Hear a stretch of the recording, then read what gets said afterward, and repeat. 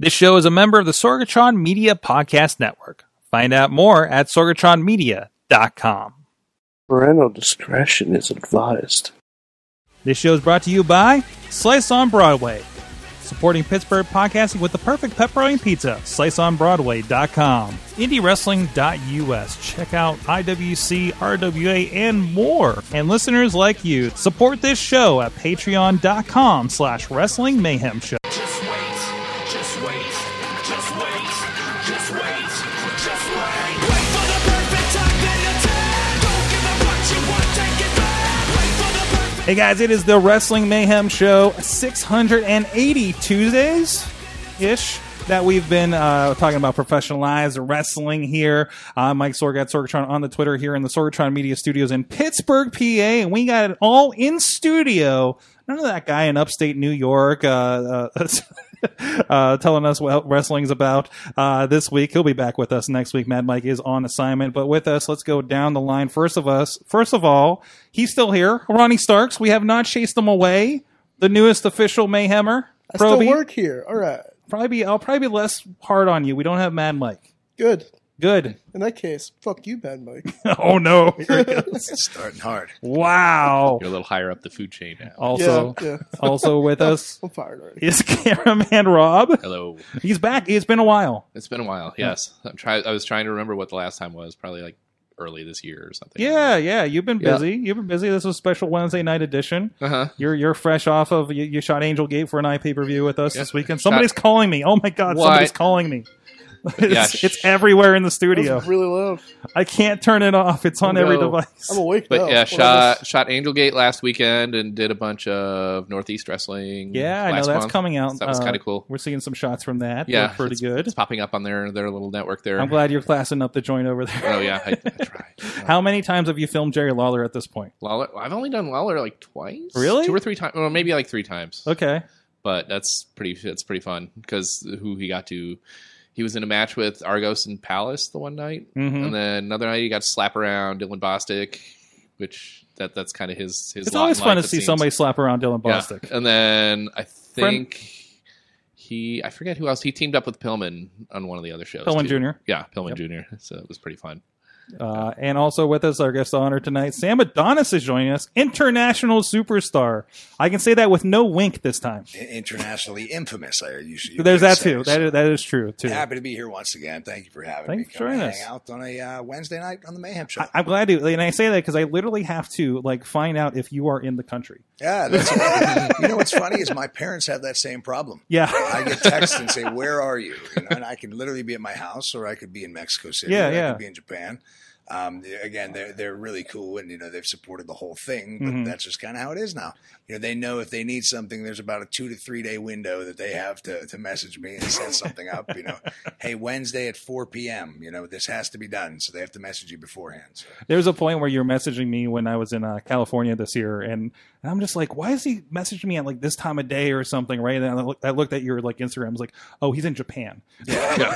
Well, it's tomorrow. I'm starting to become conscious of where I am time zone wise, and this is actually quite an important thing because you know better than anybody about times and the social media patterns. So, for example, last week I had to wake up, set an alarm for 5:30 in the morning so I could make sure that a post I put out was seen by all the evening commuters getting on the bullet trains in Japan. Wow. So now, it's a good problem to have. I'm international enough that, you have to think about these things. But I have wacky hours for wacky times. And then, you'll get a podcast or somebody needs an interview and, can you do 3 a.m. on Wednesday morning? And I'm like, okay, why not? So a lot of random hour alarms being sent these days. See, I have the problem when I'm on the West Coast. That's when I get I set up my calendar for the next month, and then everything's off by 3 hours. Yeah, I absolutely love the West Coast, and I just hate coming back from the West Coast because a 4-hour trip takes 8 hours of your day. Oh yeah. So it's never fun. It's always great while you're there, and then you're like, yep, this day's just gone. So awesome. I'm traveling a lot, having fun, but as of right now, for 2 more weeks, I'll be in Pittsburgh. Excellent. Well, I want to talk more about your travels here later in the show, but first, please, let's get all the business out of the way. First of all, thank you, everybody. On a special Wednesday night edition. Again, as I was talking to guys, keep an eye out. We might be bouncing around the schedule a little bit as we have some weird scheduling happening in September. But generally, we're here every Tuesday-ish, except for September, at 9 p.m. Eastern Time on Facebook Live, where you guys can join us in the chat, like our friend Alex Cars, who's actually out there on the West Coast right now, Dave Podner, and some other friends from the Mayhem Nation hanging out. And you can also get to WrestlingMayhemShow.com, where you can find links and subscribe to us in podcast and video form, or look us up on your favorite platform. Even ask your voice device, Google Home, Amazon Echo, Apple Air HomePod. I keep forgetting the name. I want to say the EarPods or whatever. But ask it to listen to Wrestling Mayhem Show, and you can listen to Wrestling Mayhem Show with your voice. Also, here it's up at that email address. Good times. Good times at WrestlingMayhemShow.com. Rob, you're rusty. I was going to say, I forgot. I never. No, you never got it right to begin with. Yeah, He's too busy sexting. The new guy got it. Yeah. I'm trying to. I was giving you the find benefit of the doubt too. He's Man. pointing. You're I like, put my phone in my bag. I know I'm not going to touch it for a while, Yeah. and I'm going to, have so many people angry at me in an hour and a half. When this There is you go. over. There you go. Professionalism, Rob. Yeah, I know. I was just trying to find the chat room. I'll just put this on Also, here. 412-206-WMS0. Tweet us at Mayhem Show, and Facebook, Wrestling Mayhem Show, and the Facebook group for Wrestling Mayhem Show, where you guys can chat with us and we share stuff throughout the week. And if you catch us later on any other outlets, on Twitch or somewhere else on podcasts, hit us at Mayhem Show with the hashtag WMS680 to continue the conversation on this show. Thank you to our Patreon supporters at patreon.com/Wrestling Mayhem Show. I know several of you have expressed your interest in raising your Patreon level so you have more power over Ronnie Starks. He's just shaking his. Can they Patreon me? Because I'm right next to him, and I'm 6'4", 250. I think if they So pledge if in the they- chat room. If they pledge to me, I mean, Yeah. he's If pretty they- much helpless against saying no. You're not wrong. So if you pledge in the chat room, I will up my PayPal. pledge. If you do X to Ronnie, we will pass that on to Sam.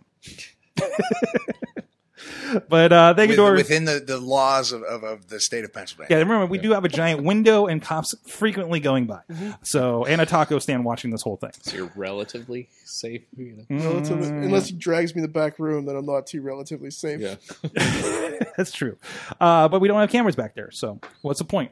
Thank you to our friends, fan of the show, $1 level, our friend Bo Diggity! Woo! Ed Burke, Bobby F. J. Town, Tina Keys, and Team Hammer Fist, and our friends at the Pocky Club, $5 level, Bradley Ruthers, Doc Remedy, Dave Podner, Kyle Turner, and Daniel Towery. And at the Pizza Club $10 level, at the $13 level is Ryan Clark. You okay over there? My head's about to explode. You're like one of those fast talkers that So gets much paid. math. to Oh, do that's a the only way I insurance can get commercial. through this, or we'll be here 20 minutes before we start talking about wrestling. And our friends at the Manager $20 level, the Grand Masters of Ronnie Starks, is our friends at Occupy Pro Wrestling. So thank you so much. Everybody support the show, and you guys support the show too at patreon.com/Wrestling Mayhem Show. And we do special after darks with that. Usually we ask a couple questions off the books with our guests, the things that we don't want to get out there. And we might have extra things with Sam here tonight. I'm sure some of the extra special stories he could tell us. We'll I'm find a bit out. worried here because you have so many different connections with Twitch and every other little thing going on. We are I don't know where the cameras are. I'm like afraid to go to the bathroom in here. I feel like you have somebody sponsoring everybody's toilet break, So I'm kind of Hey, don't think. Hey, there was Mayhem Poop House. That was a concept that we were Ew. considering at one time. And I've been around a lot of people that are into some pretty strange things. So nothing would surprise me what people are willing to pay for. Definitely world traveled. Well, let's get into the news for this week. The biggest thing this week in our world of too much wrestling, I'm really worried about what we're going to do when we have Tuesday nights problems when there's I don't know, 3 wrestling shows on Wednesday nights now. Because you're not hitting that end of the wrestling cycle there. Yeah, it's like, Yeah. we still got Wednesday. Yeah, we still It's got gonna be Wednesday. live. Like when is our break? Thursdays now. Yeah. Thursday no wrestling Thursdays. You know, Except WrestleX Southside Pittsburgh. Maybe. Oh, that's Oh, yeah. right. You have no competition when that No, happens. Just because that's what I'm busy on other days of the week. Thursday's the only night where I can. It's the only night you're free. Yeah. and us too, because we're too busy watching all of the wrestling. Exactly. Yes. But anyways, In that vein, this weekend, holy crap, it's already here. The AEW All Out pay-per-view is coming up, and apparently, some may call it counter-programming. That's debatable. WWE UK is happening, TakeOver, this weekend. I think it's the second or third one they've done of these. I think it's this. Yeah, as far as the UK specific ones, right? On top of that, I mean, I know we have like 2 wrestling shows here in Pittsburgh because it's Saturday, and there's just going to be wrestling in Pittsburgh. And although what's nice though is, and like we were talking about time differences, is like that takeover's that's going to be in the middle of the day. Isn't so it? Technically, it's like 3 to 5. Yeah, it's like 3 o'clock. So I can sit down at 3 o'clock, then I will because I'm doing like 2 gigs that day. But if I was a non-busy sort, I would be sitting down with my hot pockets at 3 p.m. and watching UK Takeover, and then at 7 or 8 we're going all out. So really, that's your wrestling day, wrestling day Saturday. Plus, I think like isn't GCW doing a big show or something that day, and all these other promotions. So but this is kind of, I think this is. Are we hitting peak wrestle at this point? I mean, I don't know. It'd be nice to actually be able to watch some of those shows. I know, right? But we're not. Yeah, we've got RWA on. Yeah, we got Saturday. RWA. Yeah. A lot of friends are at KSWA that night too. So it's like no matter what's on, it's like we're catching it kind of after the fact. Yeah. Well, my Saturdays are busted for the rest of the year. But it is kind of interesting that all that stuff is kind of falling on the same day and everything. But I mean, it's I think that's just the days that they have for it. I am not caught up on UK yet. And it sounds like it sounds like there's great stuff happening there, but you can only digest so much of this. Because I like it when I pop in. Because I think I mentioned before how it's like I'm not as familiar with like the roster and stuff to where it's like, oh, it's all new, it's all new to me. It's like there's nobody I'm tired of seeing yet or anything like that. It's like I think we might have mentioned on a previous show that like, oh, okay, if you were watching something like WWE Main Event, and you see it's like, oh, Roman Reigns, and then somebody who is clearly, oh, I know that's a, that's a job guy, that he's fighting. It's like there's no suspense, no. What is WWE Main Event? Is that a TV show now? It is still. It's syndicated somewhere. Is Superstar still on? Superstars is not. Okay, I believe. But Main Event has job matches. It does, sort of. It's more like there's a story. Like that's where you see, like Tyler Breeze might win a match. Yeah, and it's like there's been this hot Sarah Logan and Dana Brooke feud going on down there right now. So it's kind of under the radar, sort of. Yeah. So it's like, oh, okay, this is enjoyable because it's not eating up every segment of but every it's still show. Like those two week. matches of like EC3's been on it, and we've all been like, well, where the hell is he on TV? Somebody's super freaking talented. In the last 2 months, I've actually watched more wrestling than I have in probably 5 years. I've managed to watch one match a day, and everything has been before, let's say, 1999. So, so watching wrestling now for me isn't really the same thing. I don't know. I can't watch it. I don't know. I look at too what's the word? Analytical, yeah, exactly. I when certain points of view, the fan dies inside you, and most of the guys on TV I know and am friends with forever. I'd rather work with them and see what they got and be in the situation with them. But I'm trying to lose weight and not going to the gym too much to sit down and watch too much wrestling. So you watch the pre-99 because they're like, there's nobody that I've worked here with. I think it's sentimental too. Yeah, I think it's like it's good. Where you came from. It's still my idea of what wrestling is supposed to be instead of how before we turned left when we should have gone right. And it's kind of free too. Of it's like any shows where I'm watching week to week and all that, and then like say you watch a pay-per-view and it's like, oh, that wasn't as satisfying as I thought, but like kind of free of the context. Like I'll just throw something on and go, oh, this is a lot more enjoyable than I remember because I didn't have like the 3 months worth of stuff homework going on in your head. Yeah, I don't know. I think a lot of the wrestlers get to that point, when you do it so much, especially like you said, there is so much out there right now. It's on every minute of every day somewhere. And it almost feels like with DVR and YouTube, there's so much content, but I still think very few people watch everything in its entirety.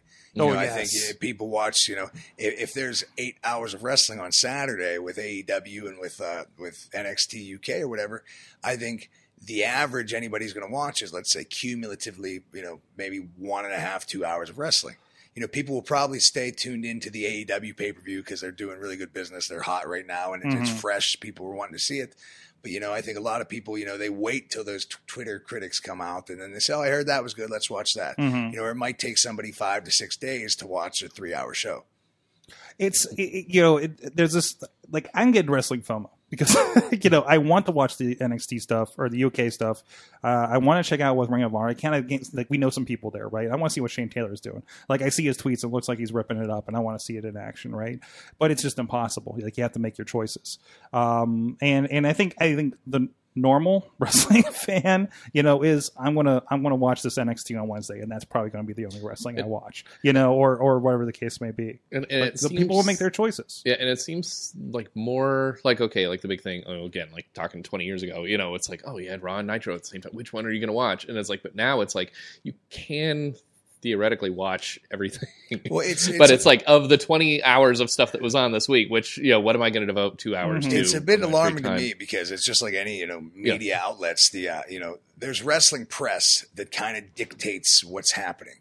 There's a certain public of casual WWE fans that might follow Bleacher Report and they'll follow Wrestling Inc. and WrestleZone. These dirt sheets, if you will, or wrestling news sites, whatever you want to call them, they're generally targeted towards the wrestling public. They sometimes don't realize the influence that they have. For example, the other night, what was it, yesterday? I saw it on one of my feeds. It was apparently everything ran smoothly at Raw. Well, this is news. Yeah. This is what the wrestling fans need to know. The show didn't fall apart. Everything ran smooth. It's not like they haven't been doing a live production for 25 years. But this is headline news. Yeah. Whereas, like, that same article, because of the followers and the fan base they have, they could be pushing, a local product or an international product, creating the young new stars, so people can have more options of what they want to see. But like you said, NXT is probably going to end up, getting the mass viewership on the Wednesday nights, because that's going to be the narrative pushed. Almost through no fault of their own, just because they know WWE fans click more. It's almost something that it's being controlled in a certain direction without it being their intent. Right. And I think it's just these people. There's opportunity for so much more to be known and learned, but the fail-safe is always, let's just report some gossip. Apparently, Becky Lynch broke a nail Tuesday at Raw. No, not a nail. And then with AEW coming up, it's like it's like you haven't heard stories of their back, what's going on backstage. There's nothing to leak because it's literally like the Bucks and Cody in a boardroom, figuring shit out or texting it or whatever. To where it's like there isn't any kind, and if. Of course, you don't want to see him fail, but there isn't that bit of we've heard of hostility backstage, or it's like because it doesn't exist yet. To be fair, I think a lot of the AEW buzz has come from these third-party media sites, because it was such hot news, with the Jericho thing and the Young Bucks, Cody, and all this stuff. More people that know nothing about AEW or know nothing about independent wrestling. They only know WWE. There's, what do you think of that new AEW? It's so fresh and it's out there and it's getting into the right eyes because they're delivering it so hard. And they've had 2 shows. But I also think that that should almost be a precedent for them to know that they have almost a little bit more power than the wrestling companies do. Yeah. People want the juicy gossip. I mean, literally, it's wrestling TMZ, isn't it? Kind of, but they're just reporting nothing. Yeah. There's so much out there that they could be reporting that, So this is, I know, other wrestling podcasts kind of like, report on the word backstage. Like every time I hear the word backstage is, I say, bullshit news. I'm not reading it. Yeah. Right. Like what is this like, narrative? This? Yeah. I don't, most of us have listened to like Bruce Pritchard's podcast and they're like, it's what Dave Meltzer reported in 1998 on something. And it's like, well, where did he get that? Who was he talking to? It was me, Vince, and this guy in the room. Nobody would have known, even if that did happen, right? And it's just it kind of like shows. And Eric Bischoff's podcast does the same thing. It kind of shows that kind of this veil that happens, and these guys make up these stories, and there's no way to prove it because it's not real news. It's fake news about a predetermined sport. Where's your news with it, right? Unless it is something like legitimate about an injury or so-and-so signed a contract over here. You know, there's nothing solid. I think, you know, I hate to use the cliche term, you know, because it probably will rub people the wrong way, but they talk about the term fake news. Yeah. You know, these companies came out in 2000 or 2001 when the Monday Night Wars were hot, and there actually wasn't access. You couldn't just follow someone's Instagram to see what's happening. You know, you needed to wait and hear this gossip. Well, then these companies have been around for 30 years. You know, and now they're struggling to make struggling to survive or get clicks or whatever they need to. They need to report to what you call, fake news, allegedly, which is just stuff that's going to get, make you think you're reading something when you're reading nothing at all. I know that more people will listen to this podcast if we talk about those subjects, and I refuse to do it. But what's funny is, like you said, it's like, oh, it can't be proven. But then when you get like the people that are like, there were only two people in that room and neither of us do it, where it gets disproven, and then people don't want to believe that it's, that it didn't happen either. And these are the same people that I think somebody just, these are the same people that believe in the second Ultimate Warrior because the first one died, and somebody was just asking about, was there a second Kane at some point, and not like that one. And I was just like, no, it's been Glenn Jacobs the whole time. I don't know where you got this from. It's so weird because you can't prove it because it's wrestling. Like there's already that air around it that you can't disprove. It just drives me nuts as a performer and somebody that cares so much about it to know that, there's power being left with people that are so careless with their power. And there's so many young guys that deserve opportunity and options, and people could be pushed through these same media sources. When you don't have anything better to write than Raw apparently went fine on Monday. Everything was smooth. There was no backstage blowouts. The catering stayed warm all night, and they didn't run out of Diet Pepsi. It's like all there is to talk about is stuff that has nothing to do with the show. If that's so important to wrestling fans, you can't tell me they wouldn't be interested about some young kid from Chicago that's busting his ass and who deserves a break, and say, hey, this guy talks about his inspiration. Let's listen to him. Look at him. Yeah. We wanted to report to you about Raw. Normally Mondays we cover what happened at Raw. Apparently it was pretty boring this week. So let's talk about this. I want to start a kayfabe news just for like the local indies, or something like that. At least it bring more attention to them, right? In the long run, why not? Yeah, it's worth a shot. So. I don't know, but in AEW is kind of an interesting thing because one thing I kind of realized, like I said, they've had 2 official shows, right? And everything has been built on these sold out shows. Everything has been built on they're getting their red carpet treatments with TNT and everything, but they were getting these sold out shows before that, and it's more or less been run on their YouTube channels. That base that they've had in there has translated into 10,000 butts in seats. And I think that's a metric that I think is something important to look at. Obviously, NWA kind of doing the same thing. I think they have some regional stuff with Pro Wrestling out of Hollywood or something like that. But it's kind of an interesting. It's an interesting analysis, I think, to look at for promotion in general, right? I mean, you as a performer, I know I see you on the social media, like you were talking about, making sure you're there for the, bullet train in Japan. I think something, one thing that I look at in my personal perspective, I'm a little bit insane. A lot of people like that. A lot of people hate that. But I'm still a firm believer that, not everybody lives in these wrestling bubbles that we live in. We have our associations with our friends and our Facebook and our Twitter. And in our life, wrestling seems relevant. But a lot of people in the outside real world don't even know that WCW doesn't still exist. They might remember Rock, Austin, Goldberg, and Sting is all they know about pro wrestling. And it's one of those things where right now social media it's such a, pivotal point in history where YouTube is becoming the same, if not more important than cable. I look at with social media and what I do as far as to sell myself, I am using it in a capacity where you don't need to be reliant on a wrestling contract. You can actually be a true to life independent, and I still think it's, there's so many guys that get viral on these independents and get their merch money up and become independents based on their social media. And there's been a million guys that have done it. But what AEW is doing is they're kind of breaking down out of the wrestling bubble a little bit more and appealing to a public. We still have yet to see the first ever famous viral wrestler that was unsigned. it still hasn't been done. You know, there's still, how do you know that, let's say, you know, I don't know if you guys are familiar with Donnie Baker or Khalil Muscle, these YouTube famous characters that have their, you know, they're not wrestlers. They're, you know, performers making a ton of money based on YouTube. So like Superhuman, or we just had, who was the guy that was just at Rise?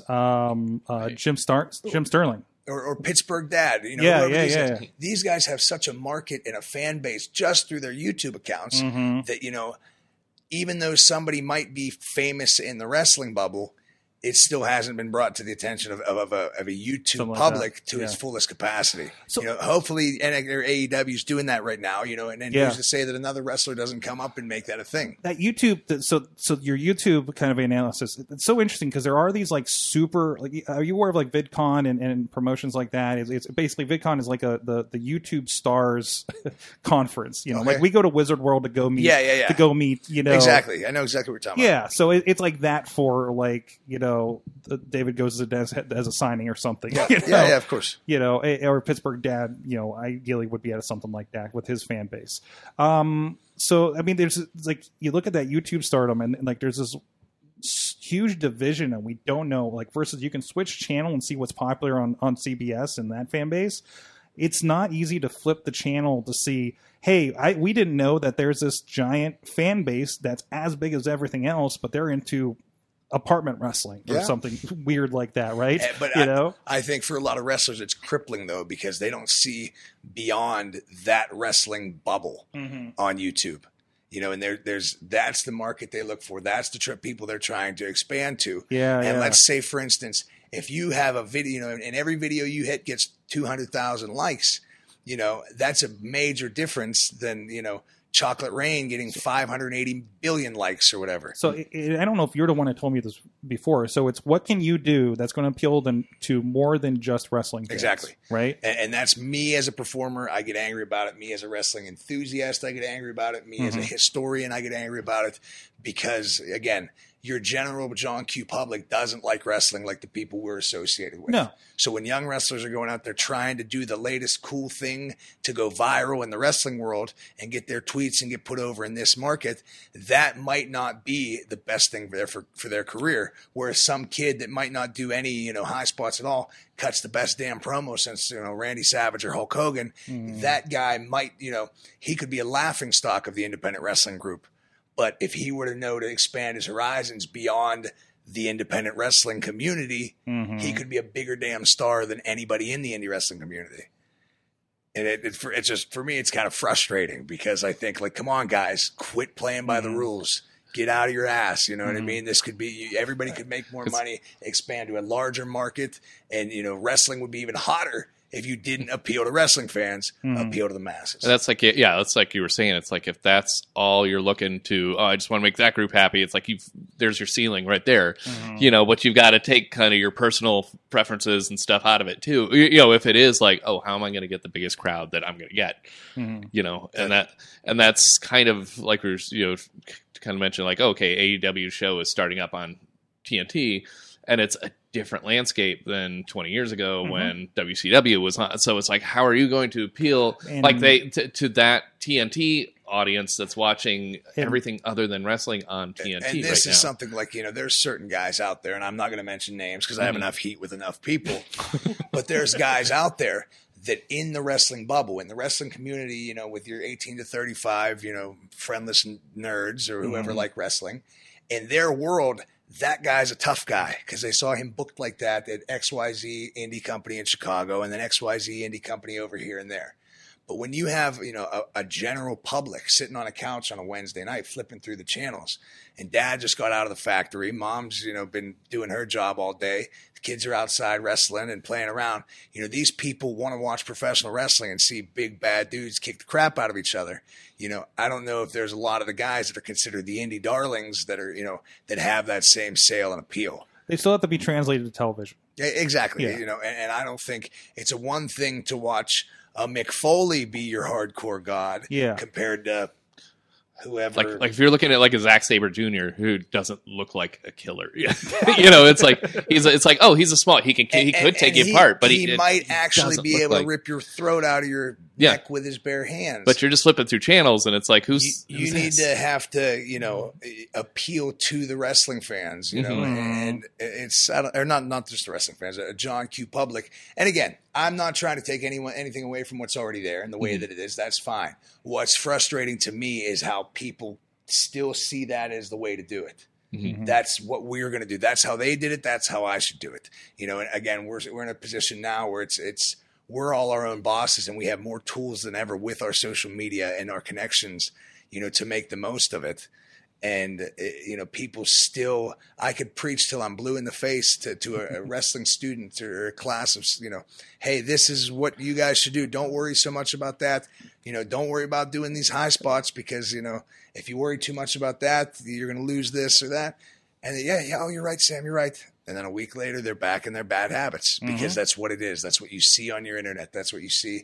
We live this internet wrestling community and the wrestling culture and bubble.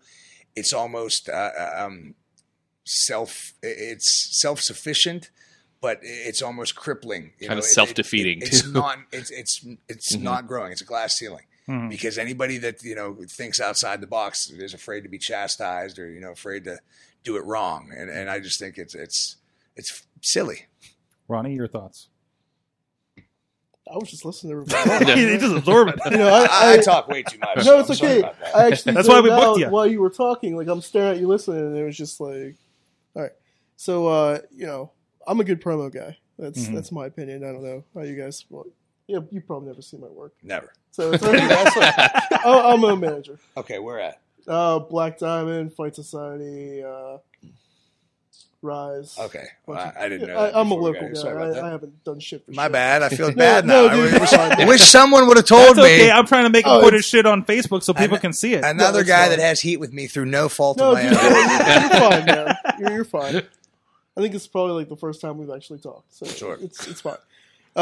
We do a lot of comedy-based promos. So that's our thing. Like we do this OSHA gimmick where we believe in following the rules and safety and just dumb shit like that. And everything we do is just comedy-based. And people like it for some But weird that could be expanded, again, it doesn't have to be limited to the wrestling role. Mm-hmm. If that's what you do at a small-time independent that has 100 viewers or whatever, if you could figure out a way to tie that into mainstream, viral media, get it out there. If something's good, I truly believe that there's no talent can be held back. You can't hold back talent, especially with the tools today. You can try, but again, if something's really good and something's, entertaining, it'll break through, you know what I mean? And again, don't focus on entertaining the three guys that, are helping film. Don't try to make yourself laugh or make a joke that only the smallest little independent wrestling fan's going to know. You gotta go big or go home. Absolutely. Well, a lot of platforms. We try to do what we can to help people get over, and one of the ways is over at indiewrestling.us. Ronnie's on there a lot. IndieWrestling.network. We got a lot of stuff going on over there. The latest, of course, Rise Wrestling, which Ronnie was part of that too, as well as Stomp Out Cancer and a lot of other great shows over there from the Renegade Wrestling Alliance, from the Black Diamond Wrestling, and of course some fun stuff like, hey, sometimes we get some people on that couch to talk about ECW. I know our friend Duke Davis was in the chat room. Let us know that he's here because Sam is a beautiful man. What's up, Duke? My man. Let's talk ECW. I love that But stuff. he also does, with Shirley Doe, does the Hardcore Memories. The entire 10-episode run is on there right now on IndieWrestling.network, as well as our Breakfast with Champions, as well as our Waffles with Women, talking with some of the great local wrestlers here. It was some great conversations over food items and so much more. Go check it out. 7-day free trial, $5.99. Full shows in full 1080 HD. You can watch it on your TV. You can watch it wherever, over at indiewrestling.network. And we got new content, over 200 hours of content up there right now and growing. So a bit. I think we'll throw another 50 on before Yeah. the end of this month, to be honest. So there's a lot of stuff in there. I know a lot of people are checking out other promotions and discovering their next new favorite local indie wrestlers. And some, actually, we just put also some best ofs of Ray Rowe, Eric on the War Raiders, and there's some best ofs with Elias, the former Logan Chulo, on there as well. So go check those out, indiewrestling.network. All right. Well, Sam Adonis, you have been, like I said, world travel, but also doing some interesting things here local, including I often mentioned, I think I just said on the show last week how Caristica was in the news, and it's like, hey, that guy was across the street doing a wrestling show, and you're the one that was behind that, of course, that brainchild. But also, you're doing a fun thing. I don't think we've had you on since we've talked about WrestleRex. You've had 2 editions of that down at Wrestling in the City in the South Side, which is, those that don't know, like the biggest party point probably of the city, right? Yeah, that would be the best way to explain it. And again, that's probably my fondest memories of growing up in the city. When I was about 18, I started doing security down that way. And I was working at the Rex Theater. I basically cut my teeth in the city there and, made a lot of good connections and good people before I went on to travel the world. So basically what it all came down to is I come back from, whatever tour I'm at, whatever independent I'm at, wherever I'm going. Whatever side of the country you're on. Whatever side of the world I'm on. And generally people are always asking me when's the next show? When's the next show?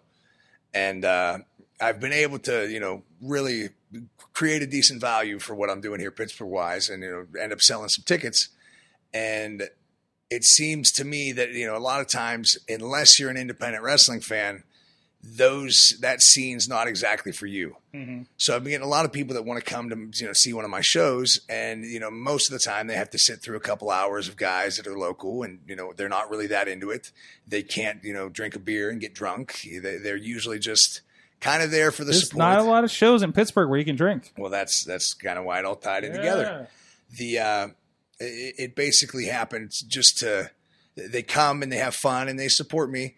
And then what I'd find is, it was a one and done. It was like, yeah, okay, cool, man. Yep, thanks. Yeah, we saw you wrestle. What I want to do with these rec shows is we've kind of created an atmosphere that's something different. It's cool. It's fun. You want to be there. It's a Thursday night. There's a lot of a city crowd to it. It's sponsored by Iron City Beer.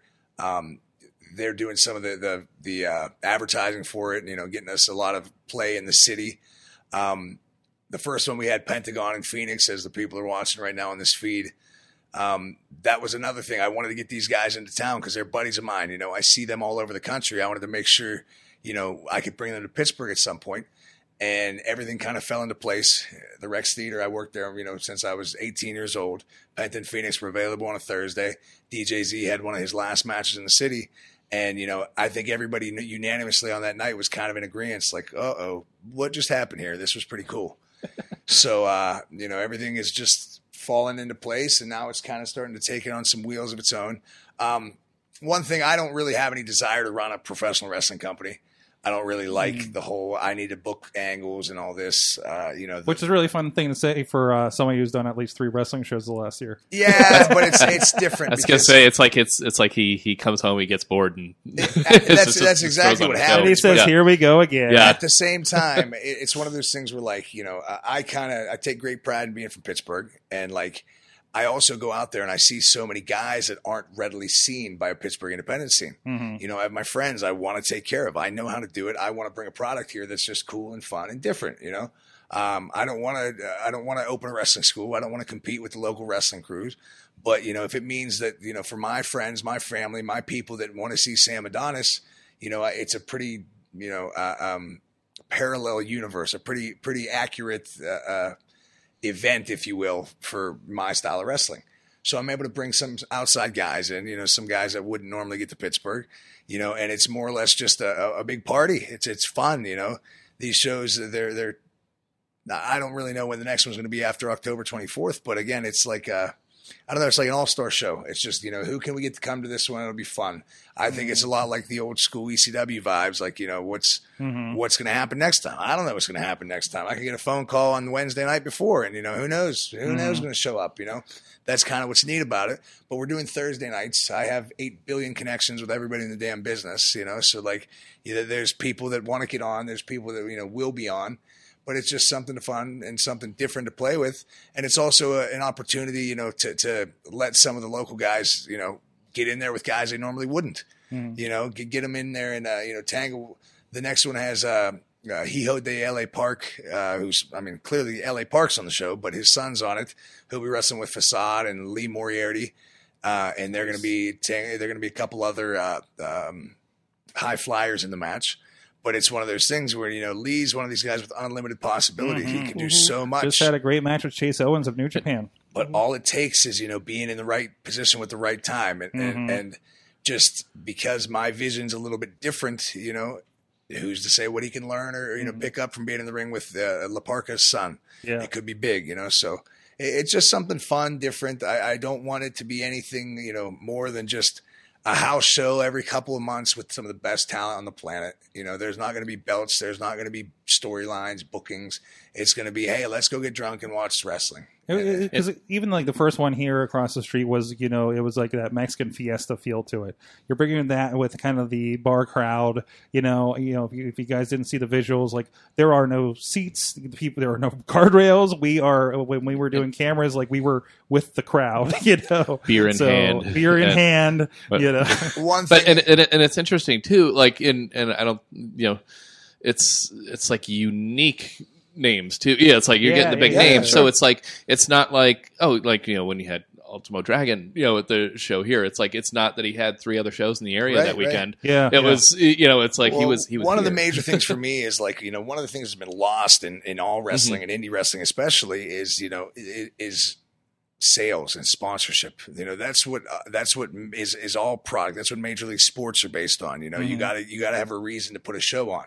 So many people are in the reason, that people just say, I want to be a booker. I want to be a promoter. I want to run a wrestling show. I want to have belts. I want to have a school. I want to do this and that. I learned in my travels all over the world that it all comes down to making money, and it's not worth it to run a show to as a hobby.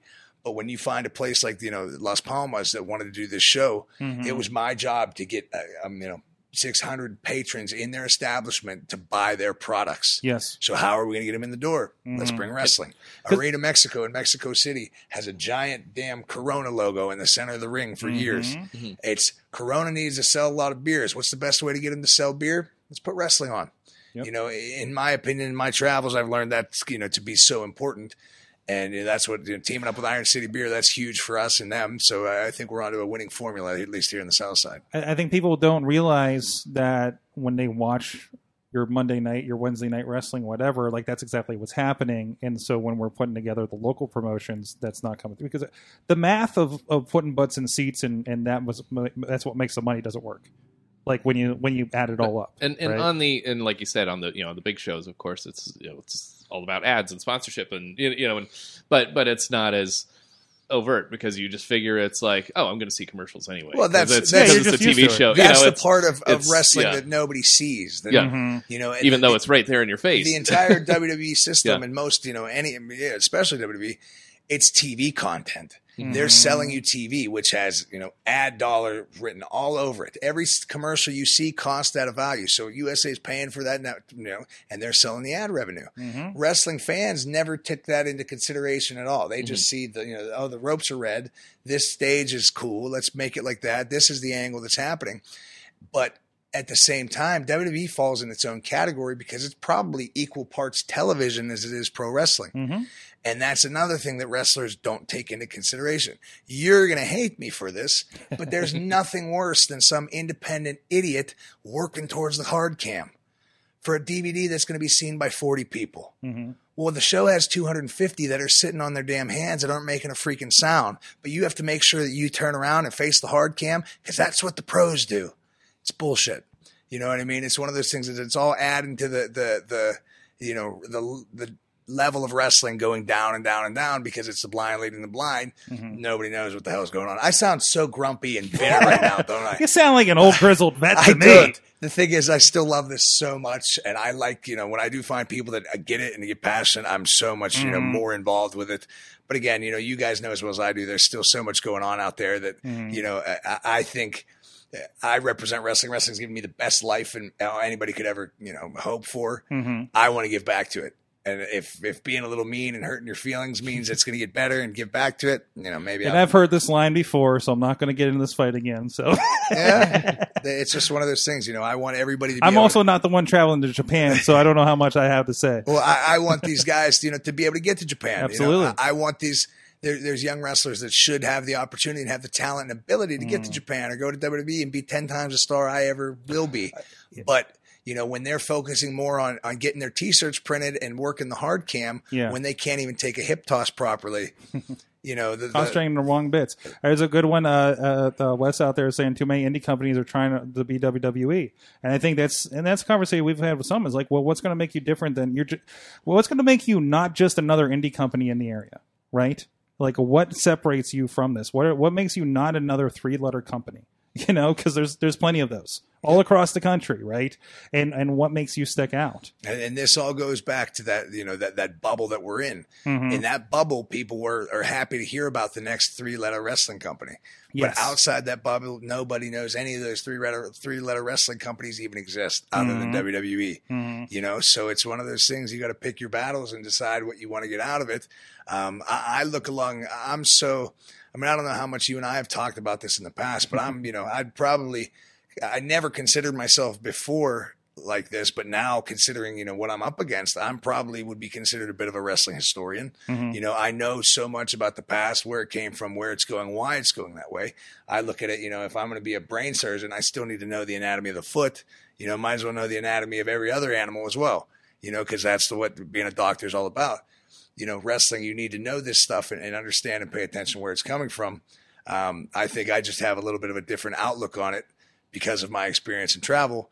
I think it could be so much better, if people were able to expand their mind and kind of just, give back to the wrestling business a little bit more, because people follow suit. Again, the blind lead the blind.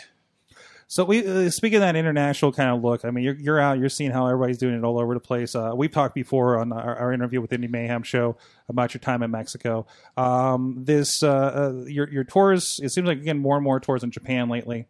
What are you kind of learning from what you're seeing over there? It's just different. You just have to adapt.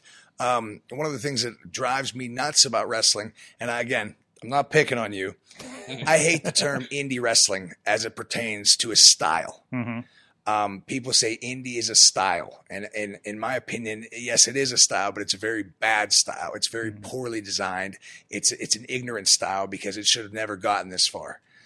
Indie style would be a little bit of high flying mixed with a little bit of lucha, a little bit of submission style, a little bit of tech, a little bit of Japanese style. Well, the beauty of pro wrestling is it's cultural. It's different wherever you go. Every city, every town has their different styles. There's a reason why in Mexico you wear your masks and you run 1,000,000 miles an hour, because in this fast culture where there's 1 million people trying to sell you 1 million things, you have to stand out and you have to flash. Japan, they're hard hitting and serious because it's a serious culture. You walk in the subways at 7 a.m. and there's 8 billion people with a scowl on their face, and it's cold. That's why, it all develops. It's a bit like globalization. In theory it works, but you're never going to be able to remove, certain elements of culture from it. Pro wrestling is exactly the same. Well, even regionally for independents or local wrestling, like I was talking about when I was in California, I saw shows around Tennessee, and it's a different vibe, and it works for that crowd there. And that's why I think WWE's always, they've succeeded. They're the ones that won the war because they were the New York City vibe. Yeah, which is why they had to come out with the most appeal to everybody. They had to have everybody's watching TV from LA or New York. Exactly. The Tonight Show, and the late night, whatever. When you had the Garden, you had higher expectations. So you said, whereas championship wrestling from Florida, you know, these people didn't, if old farmers in Jacksonville, Florida, they didn't mind sitting for 3 hours and watching the guys wrestle on the floor and getting a real, you know, technical style, you know, and slow paced, because that's what the slow life enjoyed. When you had Joe Blanchard's Southwest Championship Wrestling, you know, out of San Antonio, you had the sheep herders against Bruiser Brody and Scott Casey or whatever, because these guys were legit badass cowboys. The people you're trying to sell tickets or sell beer to could kick the crap out of anybody that's working in New York, or, you know, they don't care. They see Jack Briscoe tying someone up in a knot. You know, Billy Bob with no teeth and chewing tobacco in his mouth isn't going to buy it. So you had to change the style. It's like that all over that world today. And that's why, you know, in my opinion, it's great to travel. It's great to learn. It's great to adapt.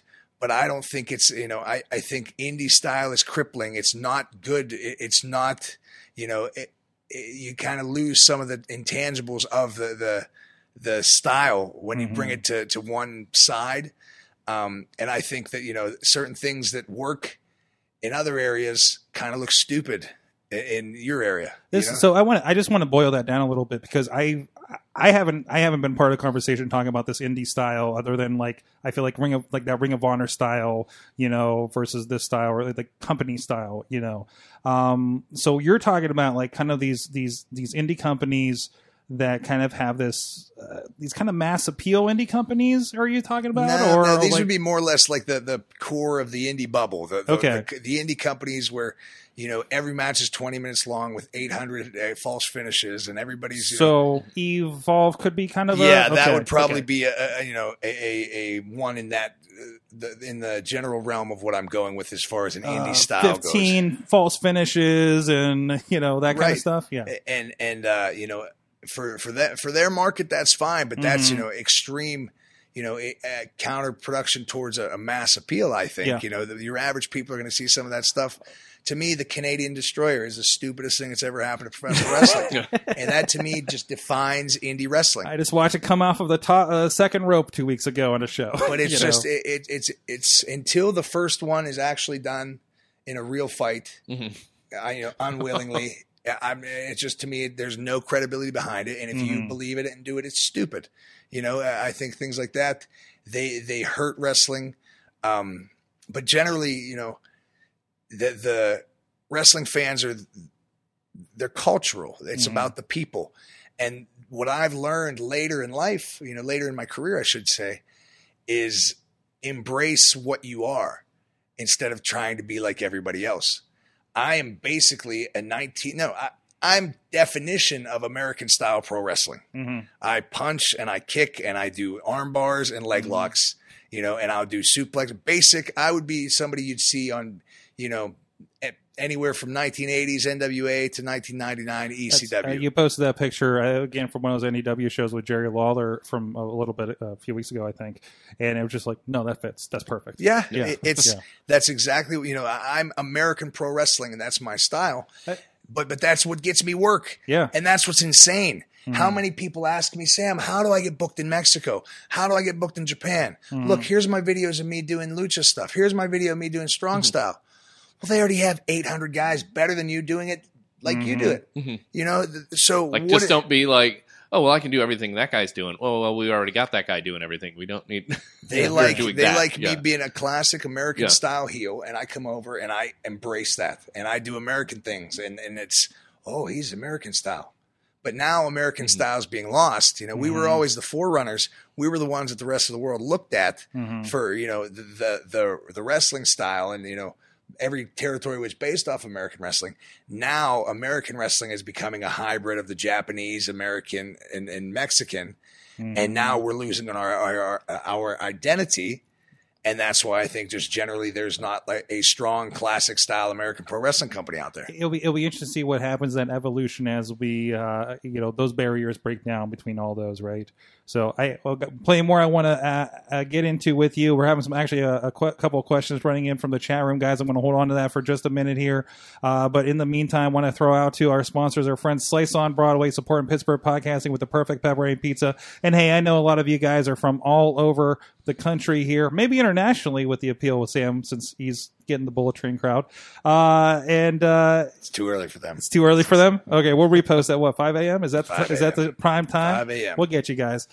You're going to make me change my podcast strategy now. But hey, maybe if you're in Japan and you find a Broadway Avenue, take a picture of that. Hit up our friends at PGH_slice on the Twitter and tell them you want to slice on your Broadway. They started with one location. They're up to 4 all around and outside the city right now. Let's help them grow even more. So check them out, sliceonbroadway.com. Our good friends supporting the show. We'll be back with a big question after this from Katie. Sidekick Media Services. We are your sidekick in business for social media, video production, and more. Find out more at sidekickmediaservices.com.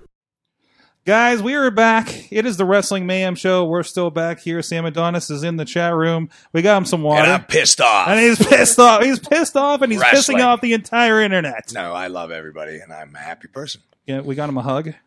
Well, we offered him a hug. Yeah, Yeah. It's the thought that It is the thought that He counts. shut it down, man. He shut it down. Ronnie Starks is here, just absorbing information. I am. That's all I'm doing is listening, man.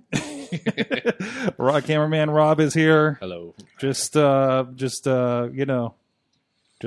thinking about how he's going to film that next show. Yeah, Yep. I haven't been to RWA for a while. Well, they haven't had a show for like 2 months. No, 'cause they took July do a off. long break over the. I was just saying, I was actually your mind at the should last be at show. ease because Yeah. everybody on the show will work the hard cam, Yeah, even if they shouldn't, even if they don't know how to do a drop toe hold. Well, the good news is They the will crowd's work the on hard every cam. side. So There you the go. secret Although- is we put the crowd on the hard cam although side, right? like I said, I did those Yeah. ballpark shows though for Northeast, and that was kind of interesting because, of course, they're selling to the crowd, and the entire crowd's on that side. Yeah, Meanwhile, yeah. they've got the hard cam, on the back, so it's like you're looking at backs, and it's like on one hand, it's like you want it to look good, but on the other, it's like okay, I understand the whole point of having that big of a crowd is to show. Well, here's It's another. an interesting back and forth. Well, Yeah, here's it's- another little yeah. way, I look at it is, years ago before wrestling was all about TV and whatnot, Mm-hmm. in the 60s, the guys, there was no hard cam. Right. They worked for the corner, give the guys taking pictures on the camera in the corner. Yeah. Mm-hmm. Bill Apter, these guys, but they never could drop their guard for a second. That's Mm-hmm. when, that's whenever you told your stories. That's how you defined who you were. Mm-hmm. That's why these classic shots from the 70s of somebody walking across the ring, tells a story. Mm-hmm. Picture's worth 1,000 words. Mhm. And that's to me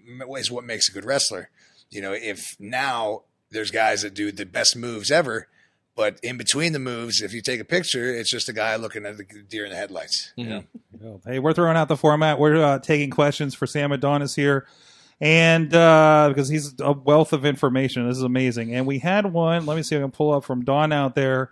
He asked, Sam, would you go to WWE NXT? Oh, 100%. They just have to pay me what I need to be paid. Yeah. Yeah, I've had a contract with WWE in 2011. I was an FCW system. Or I'm related. I'm actually related to a guy that works there. So I don't know. I'm on pretty good terms with him. What? Yeah. I don't like to talk You about don't it. say. But there's no one else there named Adonis. That's crazy. I'd definitely be up for it. But again, it's I'm at a decent point in my career. It's all about just going where the money is.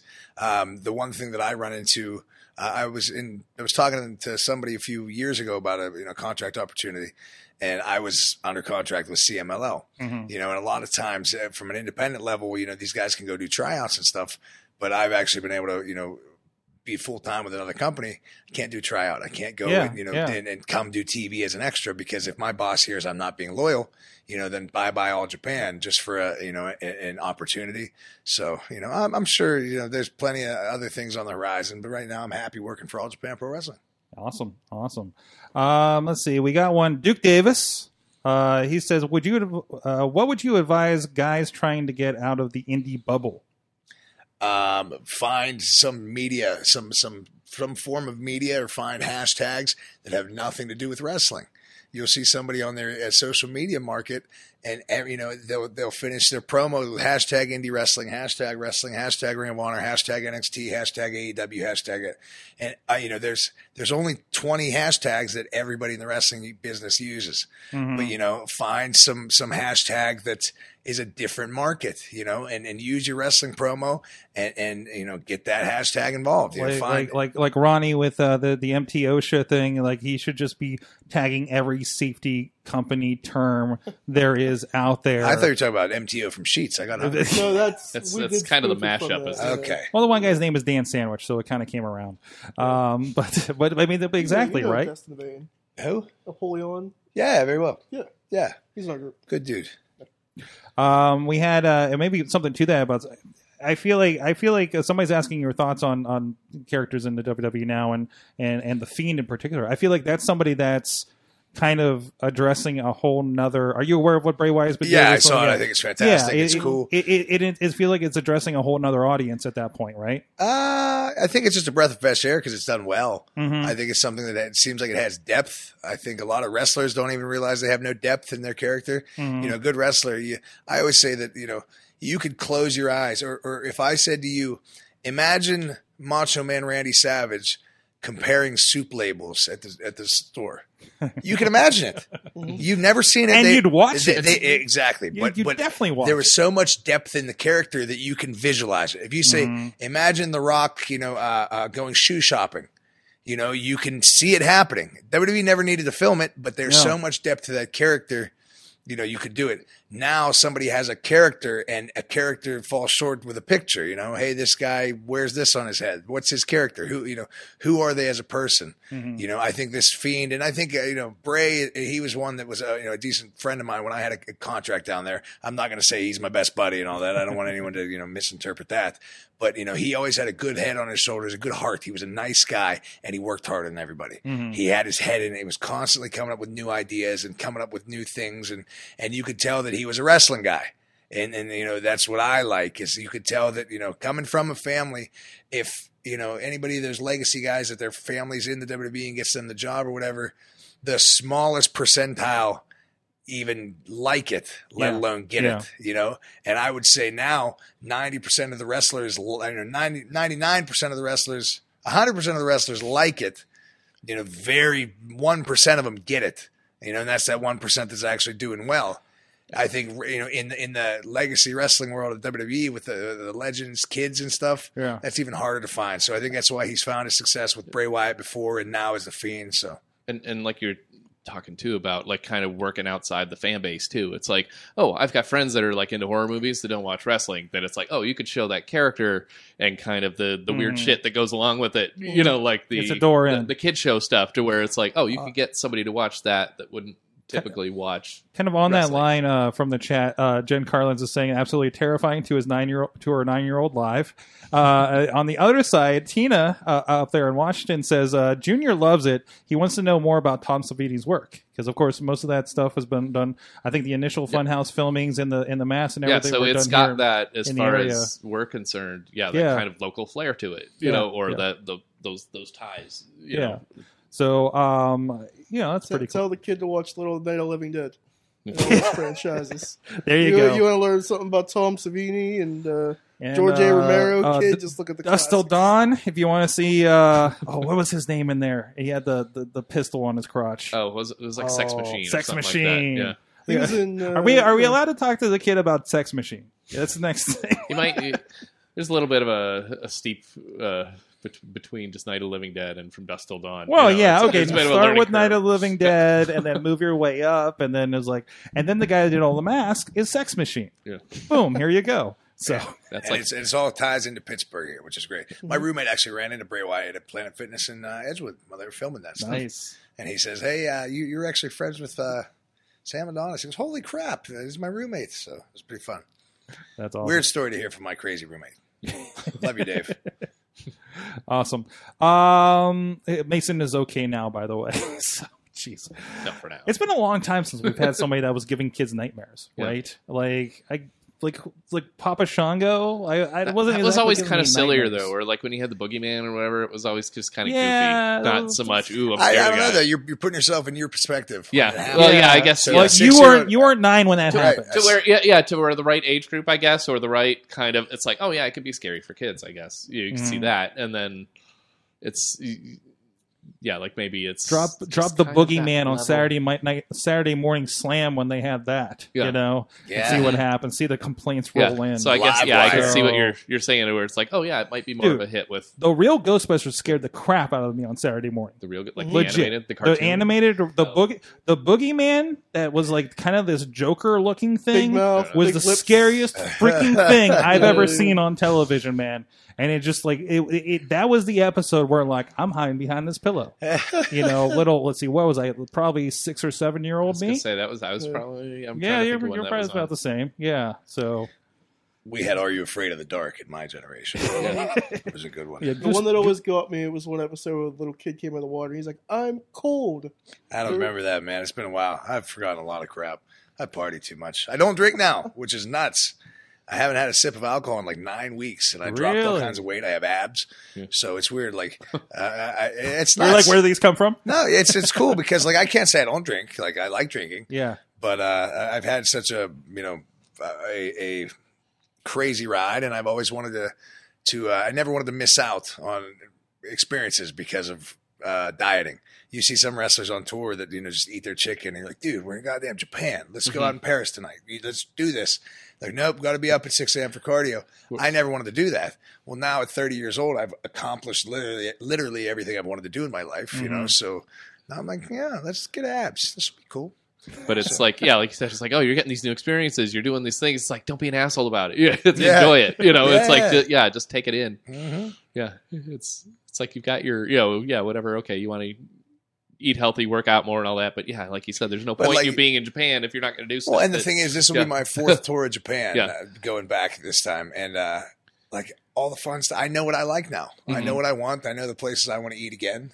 I know where my gym is. Now it's to the point where it's like last time I was there was for 4.5 weeks. And after about 2.5 weeks, it was like, okay, I'm working in Japan. It's not just a little vacation. After a while, you get used to it.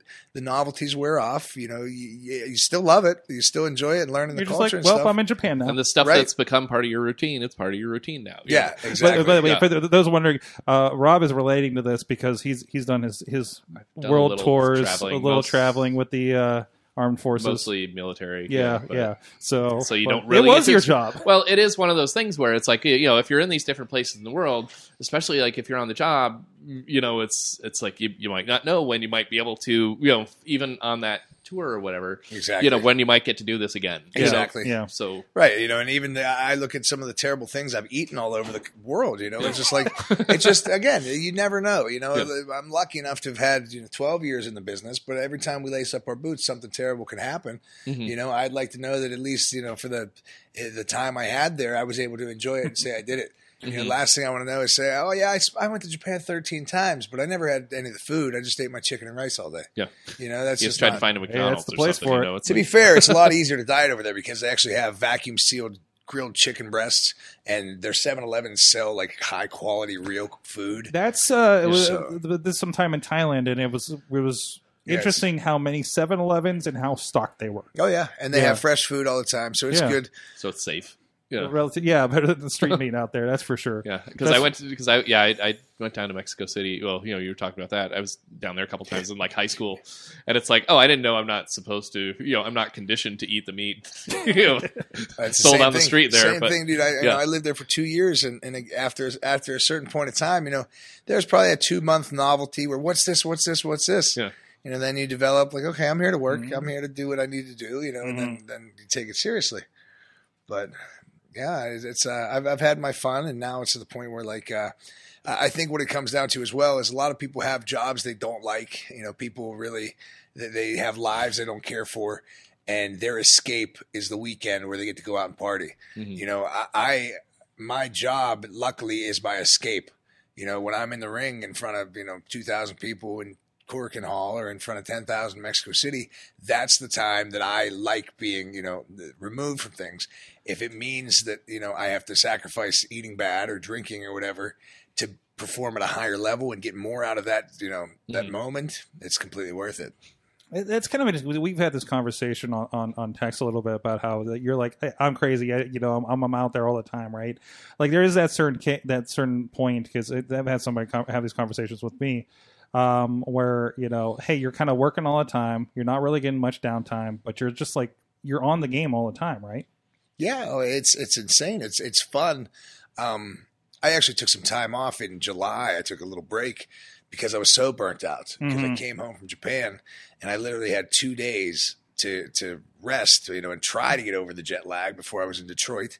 And then May, I swear I spent 80% of the month in Dallas airport because American Airlines screwed up so much. So just literally 5 weeks nonstop. You're trying to get off, and again, these TV guys have it way worse than I do, Yeah. But, just being that busy and going and going and going. But at the same time, in my case, I'm constantly hustling and working, and I understand the value of branding and marketing myself and selling it. And that's why even when you don't see me somewhere, that doesn't mean I'm not working. It doesn't mean I'm not, making calls and getting things done for what needs to be done. I'm constantly investing in new wrestling gear. God, I hate it. I absolutely hate it because I spend so much money on it. However, I think that's one thing I can pride myself on is people say that guy's a pro. He's got the high quality stuff and again, you should never stop, your brain should never stop working, putting into this character and all this stuff. So it is really a full-time gig, being able to maintain a higher level indie status, if you will. Indie, I hate that word. Independent. Can we just say independent? Independent. Speaking of gear, I have to ask you about this because I was surprised by some gear that I discovered at I know where this is going. At the memorial show that the Bassman put on a few weeks ago. The first time that I made a GIF and realized I might not want to put this on Twitter because I don't want to get blocked. You got some nudie boobies on your. This was just I don't know if it was a rib against me or if it was a good idea and my buddy was just messing around. But I get all my airbrush tights done in Mexico City. Yeah. And I told a guy I wanted flamingos because everybody gets a tiger or a lion or something. I'm like, flamingos are cool. They're badass, hot pink, different.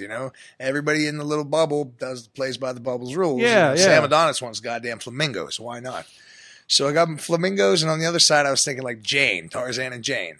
Having like a jungle girl. Yeah. So he made them for me, no problem. So I'm walking in the Arena, Mexico.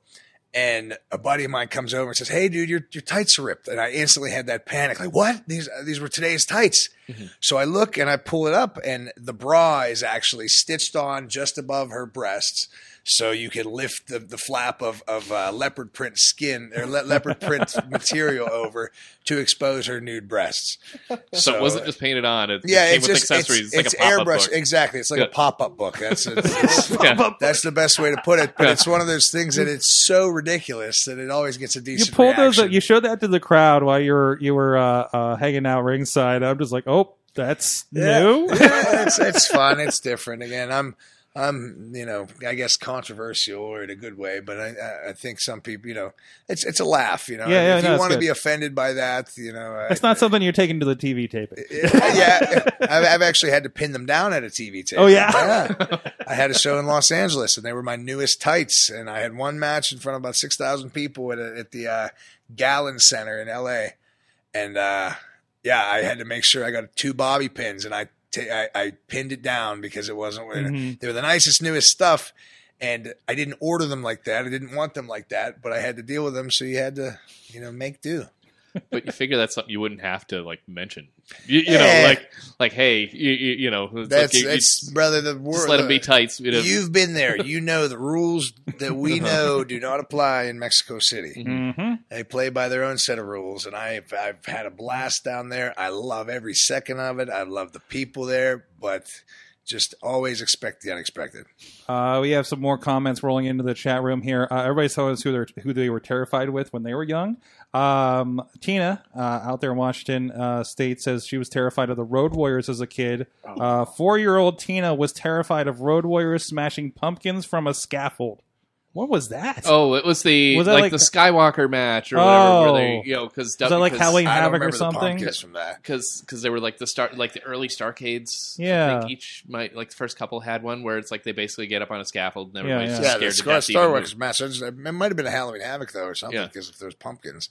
I don't remember that. I think what they were just trying to sell was it's like, okay, let's look. If something were to fall off of this, Oh, yeah. I here's understand. They were like, "This is Jim Cornette's head." I Yeah, don't remember yeah, that no, no. particularly. But then of course nobody ever got like hurled off of the thing or anything. No, It was- like I think Cornette got the Cornette worst. blew one his off knees of it. out. Yeah, blasted Yeah. his knees out. yeah. I watched that match like after it came on network. That was kind of. It's such a weird match too, because I think like a couple of the guys were like legitimately afraid of heights. Oh too, yeah. So But and I just thought of one too. Like okay, like we're thinking of more of the horror characters. Oh, like Boogeyman and all that. But, yeah. But I want to say Vader, his whole getup when he had the mask, was pretty scary. He was just awesome. Like the first times you see Vader, him. there will never be another one, and I wish to God there was, but that man was special. But like before you saw the person underneath it, like when you see like the promos or yeah, whatever, I know it what you mean, was, the entrance mask. it's like what the hell is this thing? He's one guy that I can constantly put on a tape and be like, just wow, He I is just love him. ridiculous. It's just unbelievable. Everything he's ever done was just amazing, and we were blessed to have him. insane for his size. Don saying the Undertaker, of course. Man, even like the late '90s, like Ministry, like He was pretty Undertaker. creepy there. Yeah, that Yeah, whole angle with like, Austin, crucified and all that stuff. It Like, was pretty dark. like creepy, and you're just like, what am I watching? And should I be? Yeah, A little yeah. bit, right? Yeah, that was good stuff. Mankind, when he first came out, was pretty scary. Mm-hmm. Like in the Boiler Room promos, '96 and stuff. That was kind of like, oh crap. I remember the last time I was like, I guess probably the only time I can remember was when Crush beat up a fan. When Crush beat up Steve Carino, who was a fan in the front row, and he pulled him over the guardrail and beat him up. I remember, like, just no. This is that Mom, was- can we go to wrestling still, Mom? Like That this was is, like Mr. Fuji era Crush, right? Like when he had a little bit of the face paint and stuff. Yeah, he had the dragon tattoo on his face. Prison Crush. Prison Right- Crush. right when he Prison came- Crush. Right when he came back and beat the crap out of that fan, I was like, no. I don't know if I want to like wrestling anymore. Yeah, It's a bit heavy. But it did seem like the mid '90s seemed more rock concert at the WWE shows. Like when you go back and watch those Raws, you're just like, yeah, I don't know if you couldn't just sit and watch a wrestling show. You were part of like an experience at that Yeah, point. well, I love it. And one thing that drives me nuts is I love it. WCW have missed so much watching those crowds now. It's just there's crowd energy that just doesn't exist, and these people are just insane. They say we're live from Daytona Beach or we're live from wherever Something they're coming different. from. Yeah. They were nuts. The people were so entertained and excited, because it was again, it was for more people. It wasn't for a segregated. A lot of those people enjoyed Rey Mysterio and Eddie Guerrero matches, but they came to see Hogan and Piper and Nash and everybody. Somehow we've decided, wrestling folklore and this bubble has decided to rewrite history that certain guys were terrible workers. It's bullshit. These guys are, what the workers, they might be terrible workers in your work rate idea of what you think work rate is. But, asks the guy at the pizza shop, what does he remember? And, the guy that sold the most tickets is the best goddamn wrestler It's on the funny show. because I have a conversation with the guy at the pizza shop when I pick up our Slice on Broadway every week. And he'd probably tell you every time that Kevin Nash is a much better wrestler than Chavo Guerrero. Maybe. So. Maybe. I don't know. I like Chavo. Sorry. Because very few of the, like they talk about how like, you had the luchadors and Japanese guys and stuff where it's like, they talk about, they'd open the show with those fast-paced matches and stuff, but then throughout the rest of the show, they just had nothing for them to do. They weren't involved in angles, they weren't involved in, they had their own little ones like here that. and there, but that was it. When you're talking about it, like, oh, did you see what happened on Raw last night? You're talking about the storyline stuff, or right? These guys, they're great to carry a show. They're instrumental in the show. But they weren't, they didn't bring the people to the show. They didn't sell the houses out.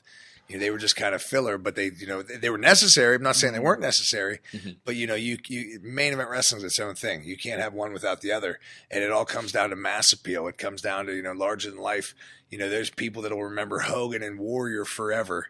Meanwhile, there could be any amount of better worked matches.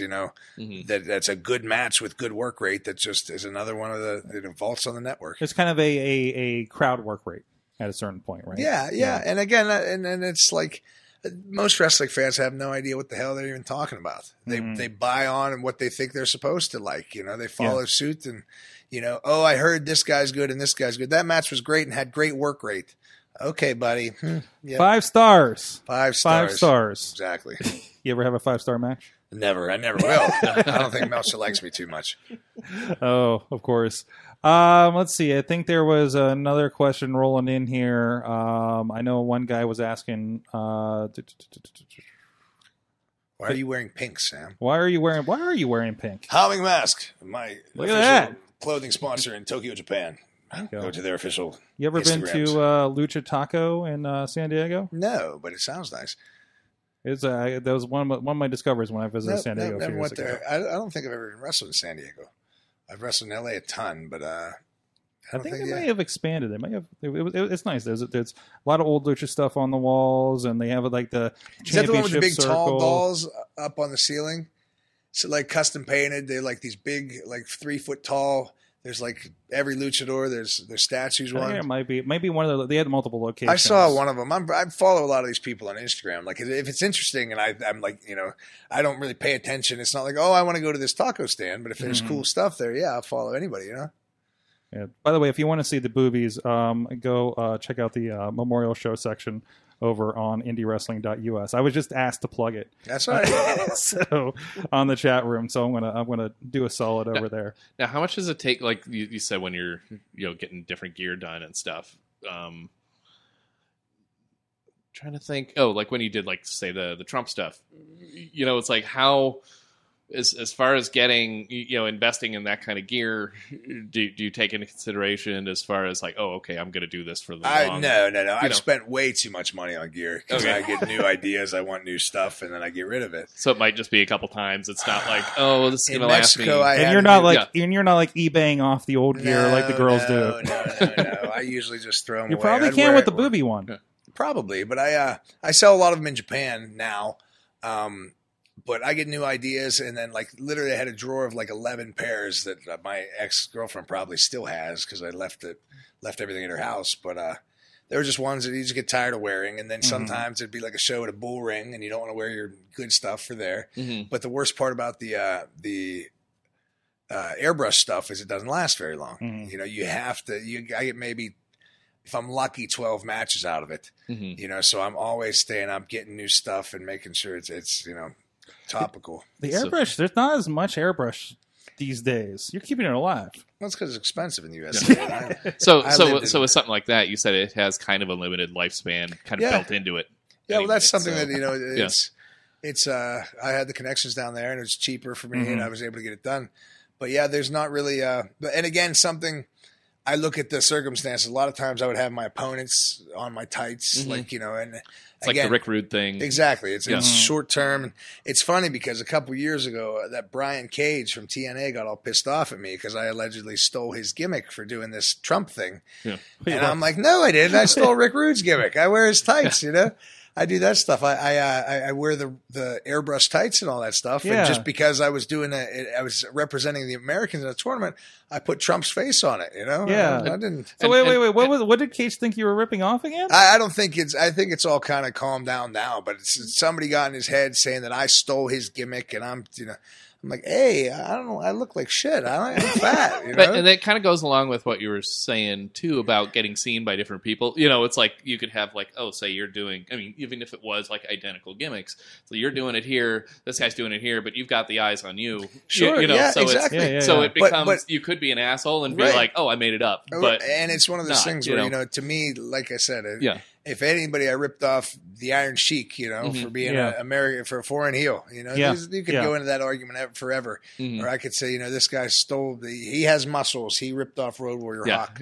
Damn you for being so in it's- shape. Yeah. I think it was more people fueling a fire that wasn't there than anything, but it was like a thing. As long as you're not Tennessee Doink. Yeah, I love Tennessee Doink. I actually do. And let me take this back. I Legion watch of a Doink. lot of bad wrestling. Mm-hmm. And let me just put this out to any wrestlers that are out there that locally, Pittsburgh-wise, I've seen more of your bad stuff than your good stuff. I am entertained by that stuff. I like watching bad, shindy wrestling. And if I'm not watching something that's going to make me happy, I don't watch modern wrestling like, a PWG or something because that's not what I like. Yeah. But if I want to see something new, I'd rather watch guys that accidentally kill the business instead of doing it on purpose. Plus, it's that bad stuff that pops up everywhere where it's like, oh, you got to see this. Oh, You got to see this guy eat the corner Well, when he's trying to do a not moonsault, only you know? that, not even the viral stuff. Because I'm still okay. I'm still tied in with a lot of the Pittsburgh crew on social media. Yeah. And like anybody that puts a match up, just know there's a good chance I saw it. Yeah. You know, and it's not necessarily that it's that I'm interested in the match. It's that I'm interested in the person. It's my friend or somebody or somebody, you know, somebody that I've heard of through somebody else or whatever. And yeah, it's there. And I'm entertained by it. So it'll be on my my TV at the house, and I will be laughing all the way. And I'm sure there's something behind this because I think there's something to this from him. Wes just says Night Train. Yeah. The Night Train was actually the Beast Man's first gimmick. Mm-hmm. I actually saw Beast Man. This was at Michael Paris, a.k.a. DJZ, a.k.a. Joaquin Wild's first ever wrestling appearance. How'd you say that? Joaquin Wild? Joaquin? I think it's Joaquin. Joaquin Wild. I lived in Mexico. The J is a huh. So Or is it Joaquin? Joaquin. And he spent time in Mexico. You should know better. Whatever. Yeah. Either way, he was my lucha buddy growing up with, by the way. That was kind of funny. You never think Sam Adonis and DJZ were, you know, Kindred spirits. lucha friends. Exactly. But we did a show where Wes Fetty, the Night Train, debuted and was he's so embarrassed about it, and you know, I think everybody's embarrassed of their first match, but he's turned out to be a great guy, great wrestler. Beast Man will be live in action on October 24th at the Rex in the South Side. Yep. And I'm happy to have him part of all these shows. He's and he has terrorized the South Side in the past, and He actually went viral. Yeah. The one video he had, I think, had like 28,000 views or something. Crazy. He was running around with a bone and the He stop went in in to like traffic. terrorize the Starbucks or something, didn't he? Yeah, he terrorized the star. We walked into one bar. Mike and Tony's were not having it. And this was like late February too, and he was going around And that's, like that. So and that's like I said, you know, a guy like him, he's thinking outside the box. That's more likely to get any attention than any, you know, I mean, most guys his size are going to say, how do I get attention? I should be a big guy that does a moonsault. You know, and in that wrestling bubble, he'll go to every local little indie and be the coolest indie, you know, big guy that does a moonsault. But something like Wes, the Beast Man, you know, can take on a life of its own on the internet, you know, and he could end up not even wrestling, just being Beast Man in, you know, grocery stores and He was kind of the thing, like when you did the show across the street here, like the picture of him with the kid was like the biggest thing I saw. Like the news stuff picked that up afterwards and everything. Yeah. Like it was unique. and with that too, that was really interesting because again, it's like, okay, you've obviously, you know, across the street, that crowd was not familiar with a lot of the, No, you know, with the wrestlers.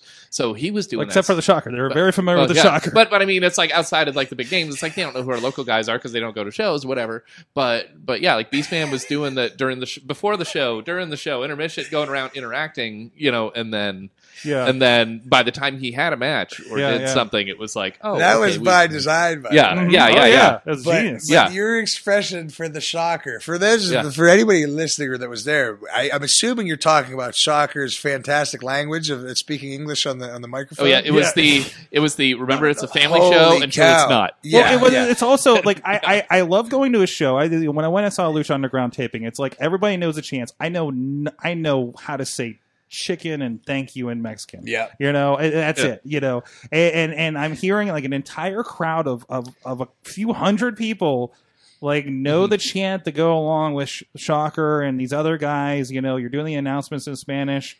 You know, I love that. You know, I'm just like, you know, it breaks my heart that we don't have a bigger Mexican population in Pittsburgh because I still do a lot of events for Mexican populations. Like in New York City, I'm always going to. Oh yeah, and it's fun because like literally in Pittsburgh, I'm just some guy. Nobody here knows me from Adam. Yeah, but in the Mexican wrestling world, in that population, holy crap, there's Sam Adonis. Yeah, you know, here in Pittsburgh, we did that show. Yeah, and you know, when we set it all up, they're like, of course, come on, let's do this. We had like legit Mexican wrestling here. Yeah. And, you know, and it was great for what it was. I think there'll probably eventually be another one, but it's just the population is not sustainable enough to make it a thing. You know, these guys are legit rock stars in Mexico making big money, you know, and for me to say, hey, Saturday night, I want you. They say, okay, yeah, I'll do your show, but I need this money. It's not going to be, oh, dude, we're just a small little indie company. We can't do that. I got to buy your flight, your hotel. It's not like that. It's, well, that's what I get here, you know, 3 feet from my house. And I'm, you know, that's what I get for TV that's why appearance. we don't see Ultimo Dragon on a lot of the indies, right? Exactly. So, No, it's great. It was cool to see that like a little Mexico like just dropped in the middle of Pittsburgh. It was cool to me because having my dad there. My dad's actually become really good friends with Ultimo Dragon too, which is funny enough. It's weird. It's like, but damn it, Dad, you're getting in on my work friends. Yeah, well, no, it's cool though because I don't know if I explained this to you last time, but Ultimo Dragon was legit my favorite wrestler when I was a kid. Yeah. I mean, in 96, 97, my favorite wrestler was Ultimo Dragon, and to the point where in 2004 I met him at an indie show, got a picture and a mask signed, and for a good 5 years that was like my holy grail of my wrestling collection. And now I'm in this dude's house chilling with him. And he's brought me over to 2 tours of Japan to work against me. That's right. You know what I mean? So to have him in Pittsburgh with my dad, and it was a lot of stress. I don't know if you remember that. I'm always stressed when I help promote a show. No. Yeah. No, I've seen you. I'm never doing this again. Yeah. Well, it was funny because at the Iron City Homecoming show, you were saying something about being less stressed. I'm like, oh, it's like, does that have anything to do with like not having to run the show? Oh yeah, it's a definite thing. Yeah. And again, my biggest, let's go back to Grumpy Sam for a minute. It's not easy. Wrestling promoting is not easy. It's not just like, hey, I think I know how. I've watched enough shoot interviews. There's so much that goes into it. Mm-hmm. So I do get stressed when I help put these events on. But those shows over there, that was special. I think I'd like to be able to do it again. But at the same time, it all rolls into just being able to bring my vision of wrestling to Pittsburgh. I'm on a decent international level. I'm really going to work hard to get some of the All Japan guys coming our way. That'd be cool. That's going to be quite difficult, but I think it'd be neat. I actually did want to ask you about, because on this show, New Japan's obviously making some international noise. We just talked Monday night with Tina in the chat was on with us talking about New Japan up there in the Washington area, and got a review from LA. So a lot of fans out there may not be as familiar with All Japan. What is the difference? Kind of what does that say? Is that something that we are able to watch somehow as Americans here? Thank you to the internet. There is All Japan TV, which is basically New Japan World. Yeah. Basically, let's give a little history lesson here. All Japan Pro Wrestling was owned by Giant Baba. Yeah. And New Japan Pro Wrestling was owned by Antonio Inoki. Yeah. That would be the equivalent of the 80s WWF versus WCW. Mm-hmm. So basically, I'd say 70% of American wrestlers that worked in Japan, and they're talking about the good old days, the 80s, they worked for All Japan Pro Wrestling. They worked for Ric Flair, Ricky Steamboat, Kerry Von Erich, Harley Race, Bruiser Brody, Abdullah Butcher. All Japan is such a big deal, historically. Mm-hmm. To this day, even past that, past the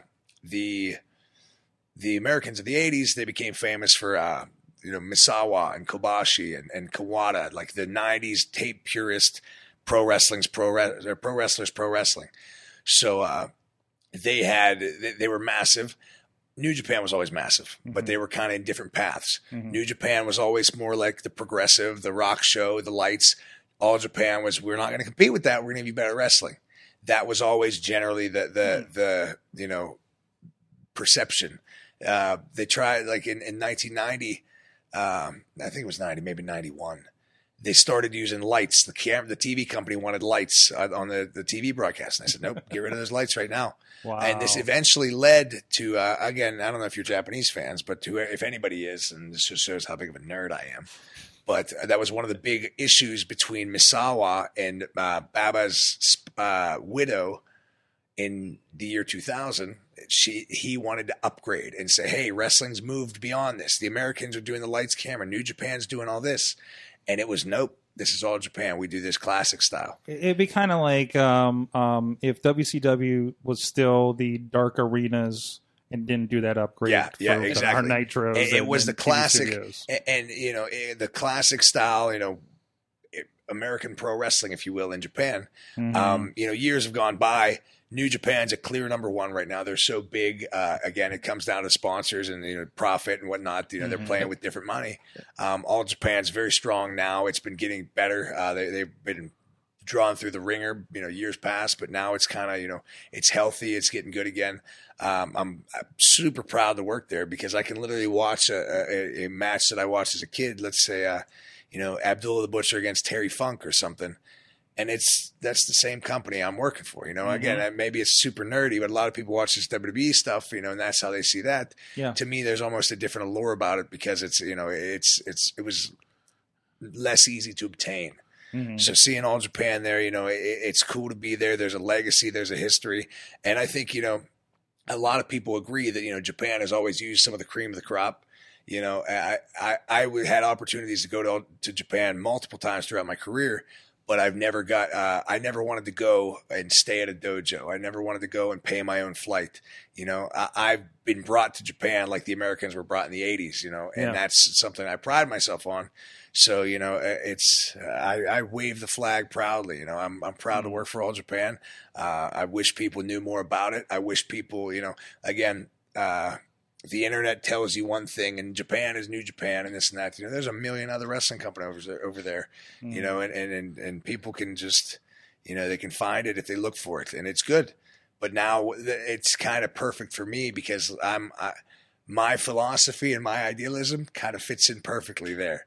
Hey, it could be done a lot better. It's got to be strict and tight. Yeah. Don't worry about all the BS. Yeah. Do it right. Yeah. And that's kind of why I think I've found a decent little home there for now. That's awesome. As far as like name recognition, like you were saying, it's like, oh, if like say average American audience, they think Japan, it's New Japan or whatever.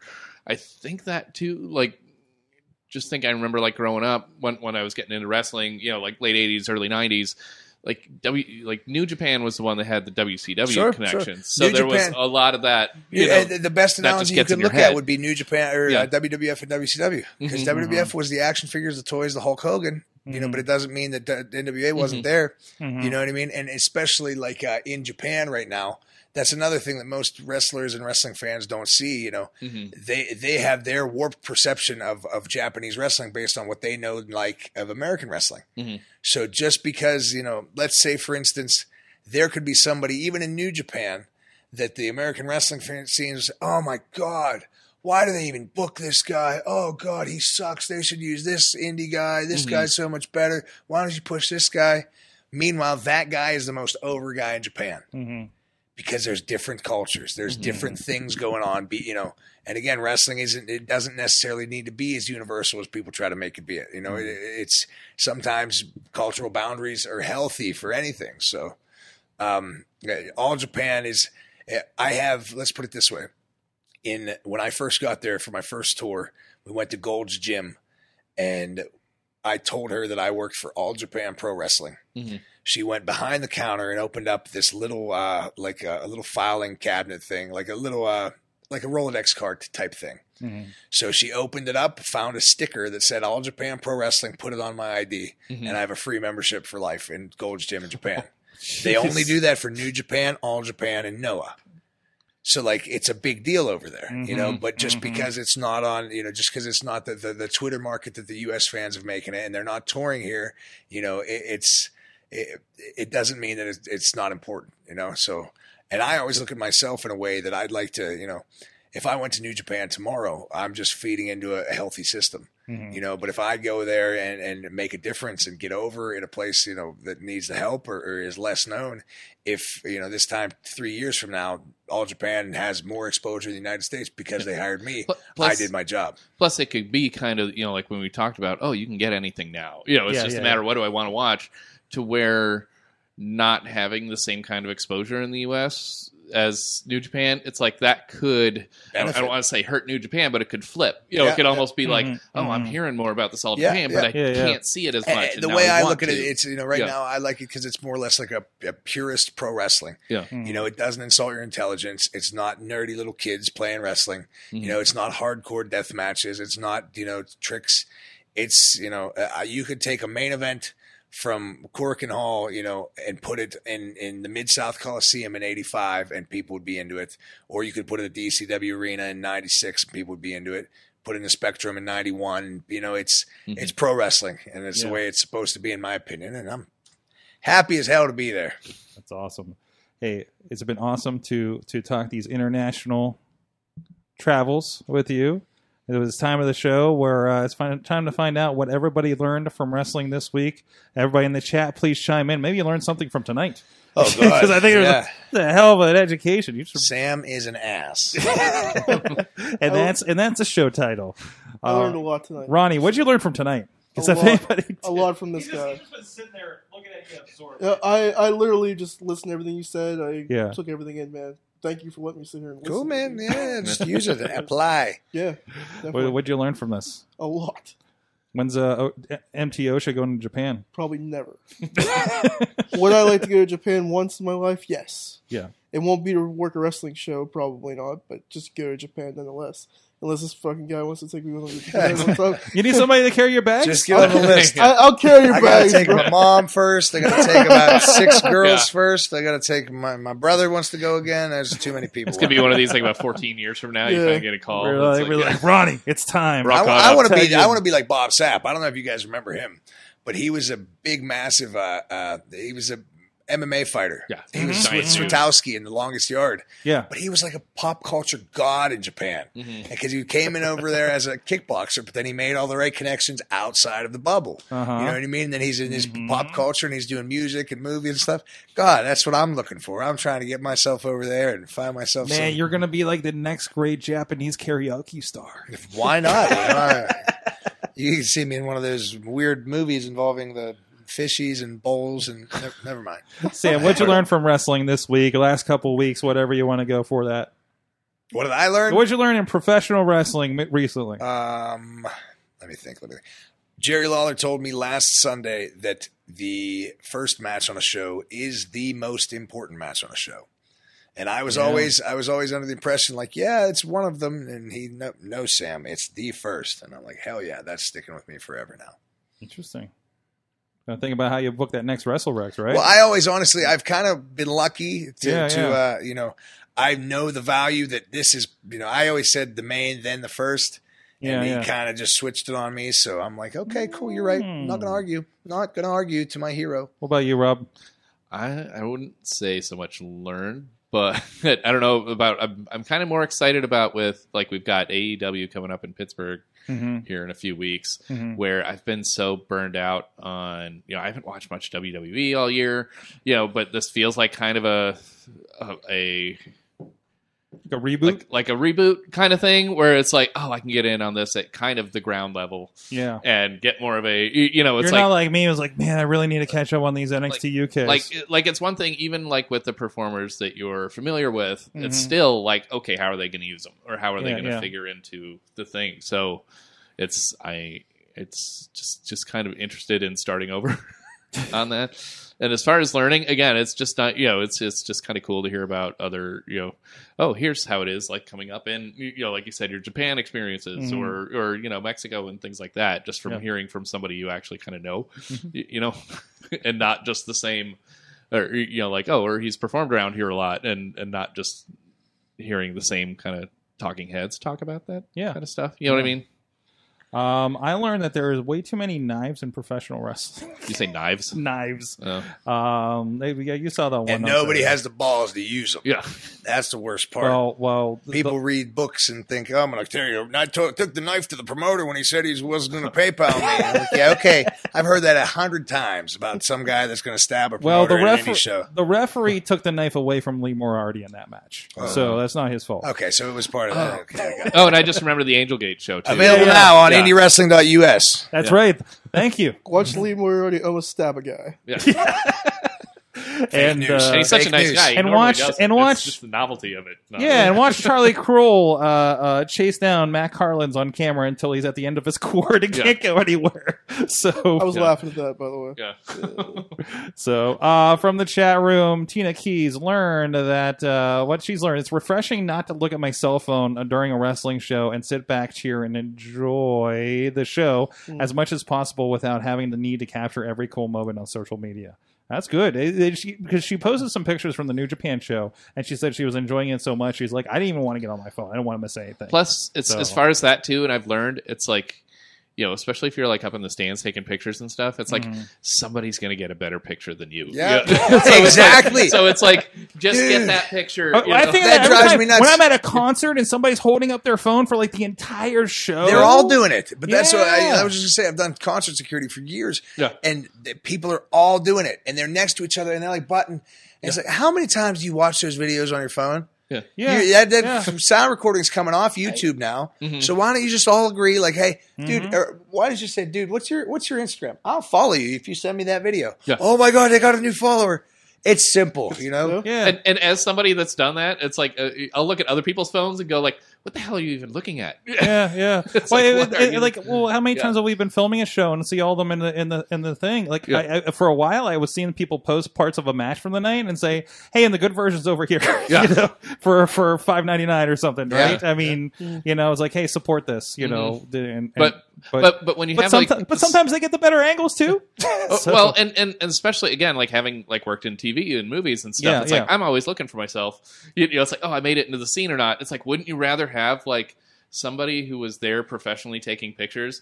You get a cool picture of the match, and holy shit, you're. It's like you're right there. You can actually see yourself on camera. I'm right there with a phone in front of my face. Yeah, instead of getting the reverse shot of guys' backs and.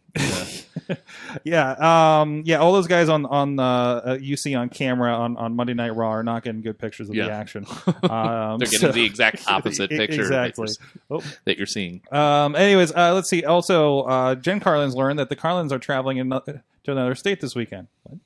Is it for wrestling? Oh, for a wrestling show. It was two items down. So, are you going to West Virginia? That's usually my other. They're going to state Chicago, I'm sure. They're going to Chicago. Oh, are you going all out? Holy shit! I'm going to guess that. Let's go with that. Hey, Jen, I'm in Chicago Sunday for a Warriors Wrestling, which is another big super show. There's all kinds of Mexican dudes. So if you guys want to stay an extra day, come say hi. There you go. If anybody else is out in Chicago, go say you saw him on the Mayhem show this week. And Bob fucking Sapp.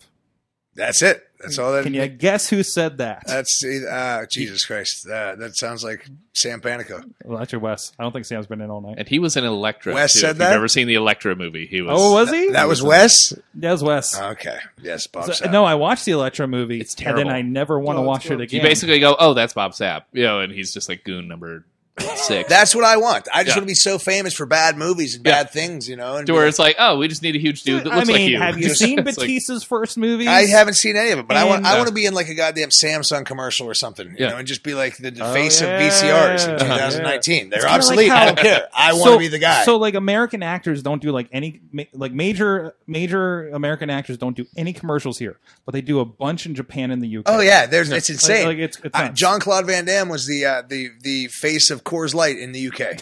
Yeah. Like, wait, what? What? And it's just insane. That's the way the world works, though, man. God.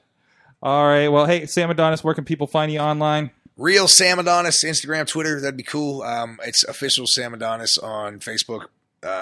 Follow, like, dislike, whatever. Poke him questions about what he really thinks about wrestling. Yes, and starting, I go back to Japan September 13th for the Odu tournament for All Japan Pro Wrestling. Will be available for $8.99 a month on the All Japan TV app. Nice. So how many yen? That's dollars? That's dollars? It's 899 yen, which is $8.99. Okay. Yeah, so nice. It will be a thing, and you can catch it, check all the action, and I appreciate the support from everybody, and I hope I don't come off too bitter and mean, because I don't. I love this. I think it's passion. I really do. It all comes from this. a place of love. Yes. Listen, we have gotten bitter on the this thing show. that's screwed up. Boy, it's weird because like especially independent wise, I've been running around independent shows since I was about 4 or 5 years old. My dad was organizing a lot of these, and most of the top level, most respected guys in Pittsburgh I've known since I was 10 years old. So like I hate coming off as bitter, if you will. But I feel like wrestling's mine, and I was around when it was good. So I'm somebody that has the ability to tell you how much better it can be. So shut up and listen. And I remember, like Ronnie Starks. Where are you gonna find Ronnie Starks? You can find me on the Twitter machine at Starks Wrestling, Instagram the Ronnie Starks, and Ronnie Starks on the Facebook. Rob. I don't really have. Well, got I'm Twitter. Rob Brown on Facebook. Good luck finding it. Yeah. 'Cause it's about the most generic name. But I was just going to say something like when Sam was saying, "Oh, he's been around for that long." I remember you saying once, like, "Oh yeah, you'd be watching shows as a kid or something," and people would ask you what they think of, and then you wouldn't just say, "Oh, it's a good match," or you'd give them criticism and they wouldn't like it. And it's they like get angry about it. It's like, well, they don't fucking ask me. Exactly. Exactly. That's how it's always been, and I'd like to think I've earned my keep because I continue to give back and do it more for the sake of wrestling. If I took care of myself like I should, I'd probably be the indie viral star and be famous and all this shit. But I give back to wrestling and try to take care of it and play by the rules and be a heel that doesn't get cheered. But that just gets you into trouble. On that note, thank you everybody at Sorgatron on the Twitter. Check out everything WrestlingMayhemShow.com. No Indie Mayhem Show. It was a hybrid tonight, so go with that. I might just post this over there too. So thank you everybody. Thank you the chat room. We'll be back next Tuesday night, regular time, 9 p.m. on Facebook. If you guys want to jump in with that, we'll see you guys next time. Mayhem out. Just wait, just wait, just wait, just wait. Wait for the perfect time, then attack. Don't give up what you want, take it back. Wait for the perfect time, then attack. Do what you This show is a member of the Sorgatron Media Podcast Network. Find out more at sorgatronmedia.com.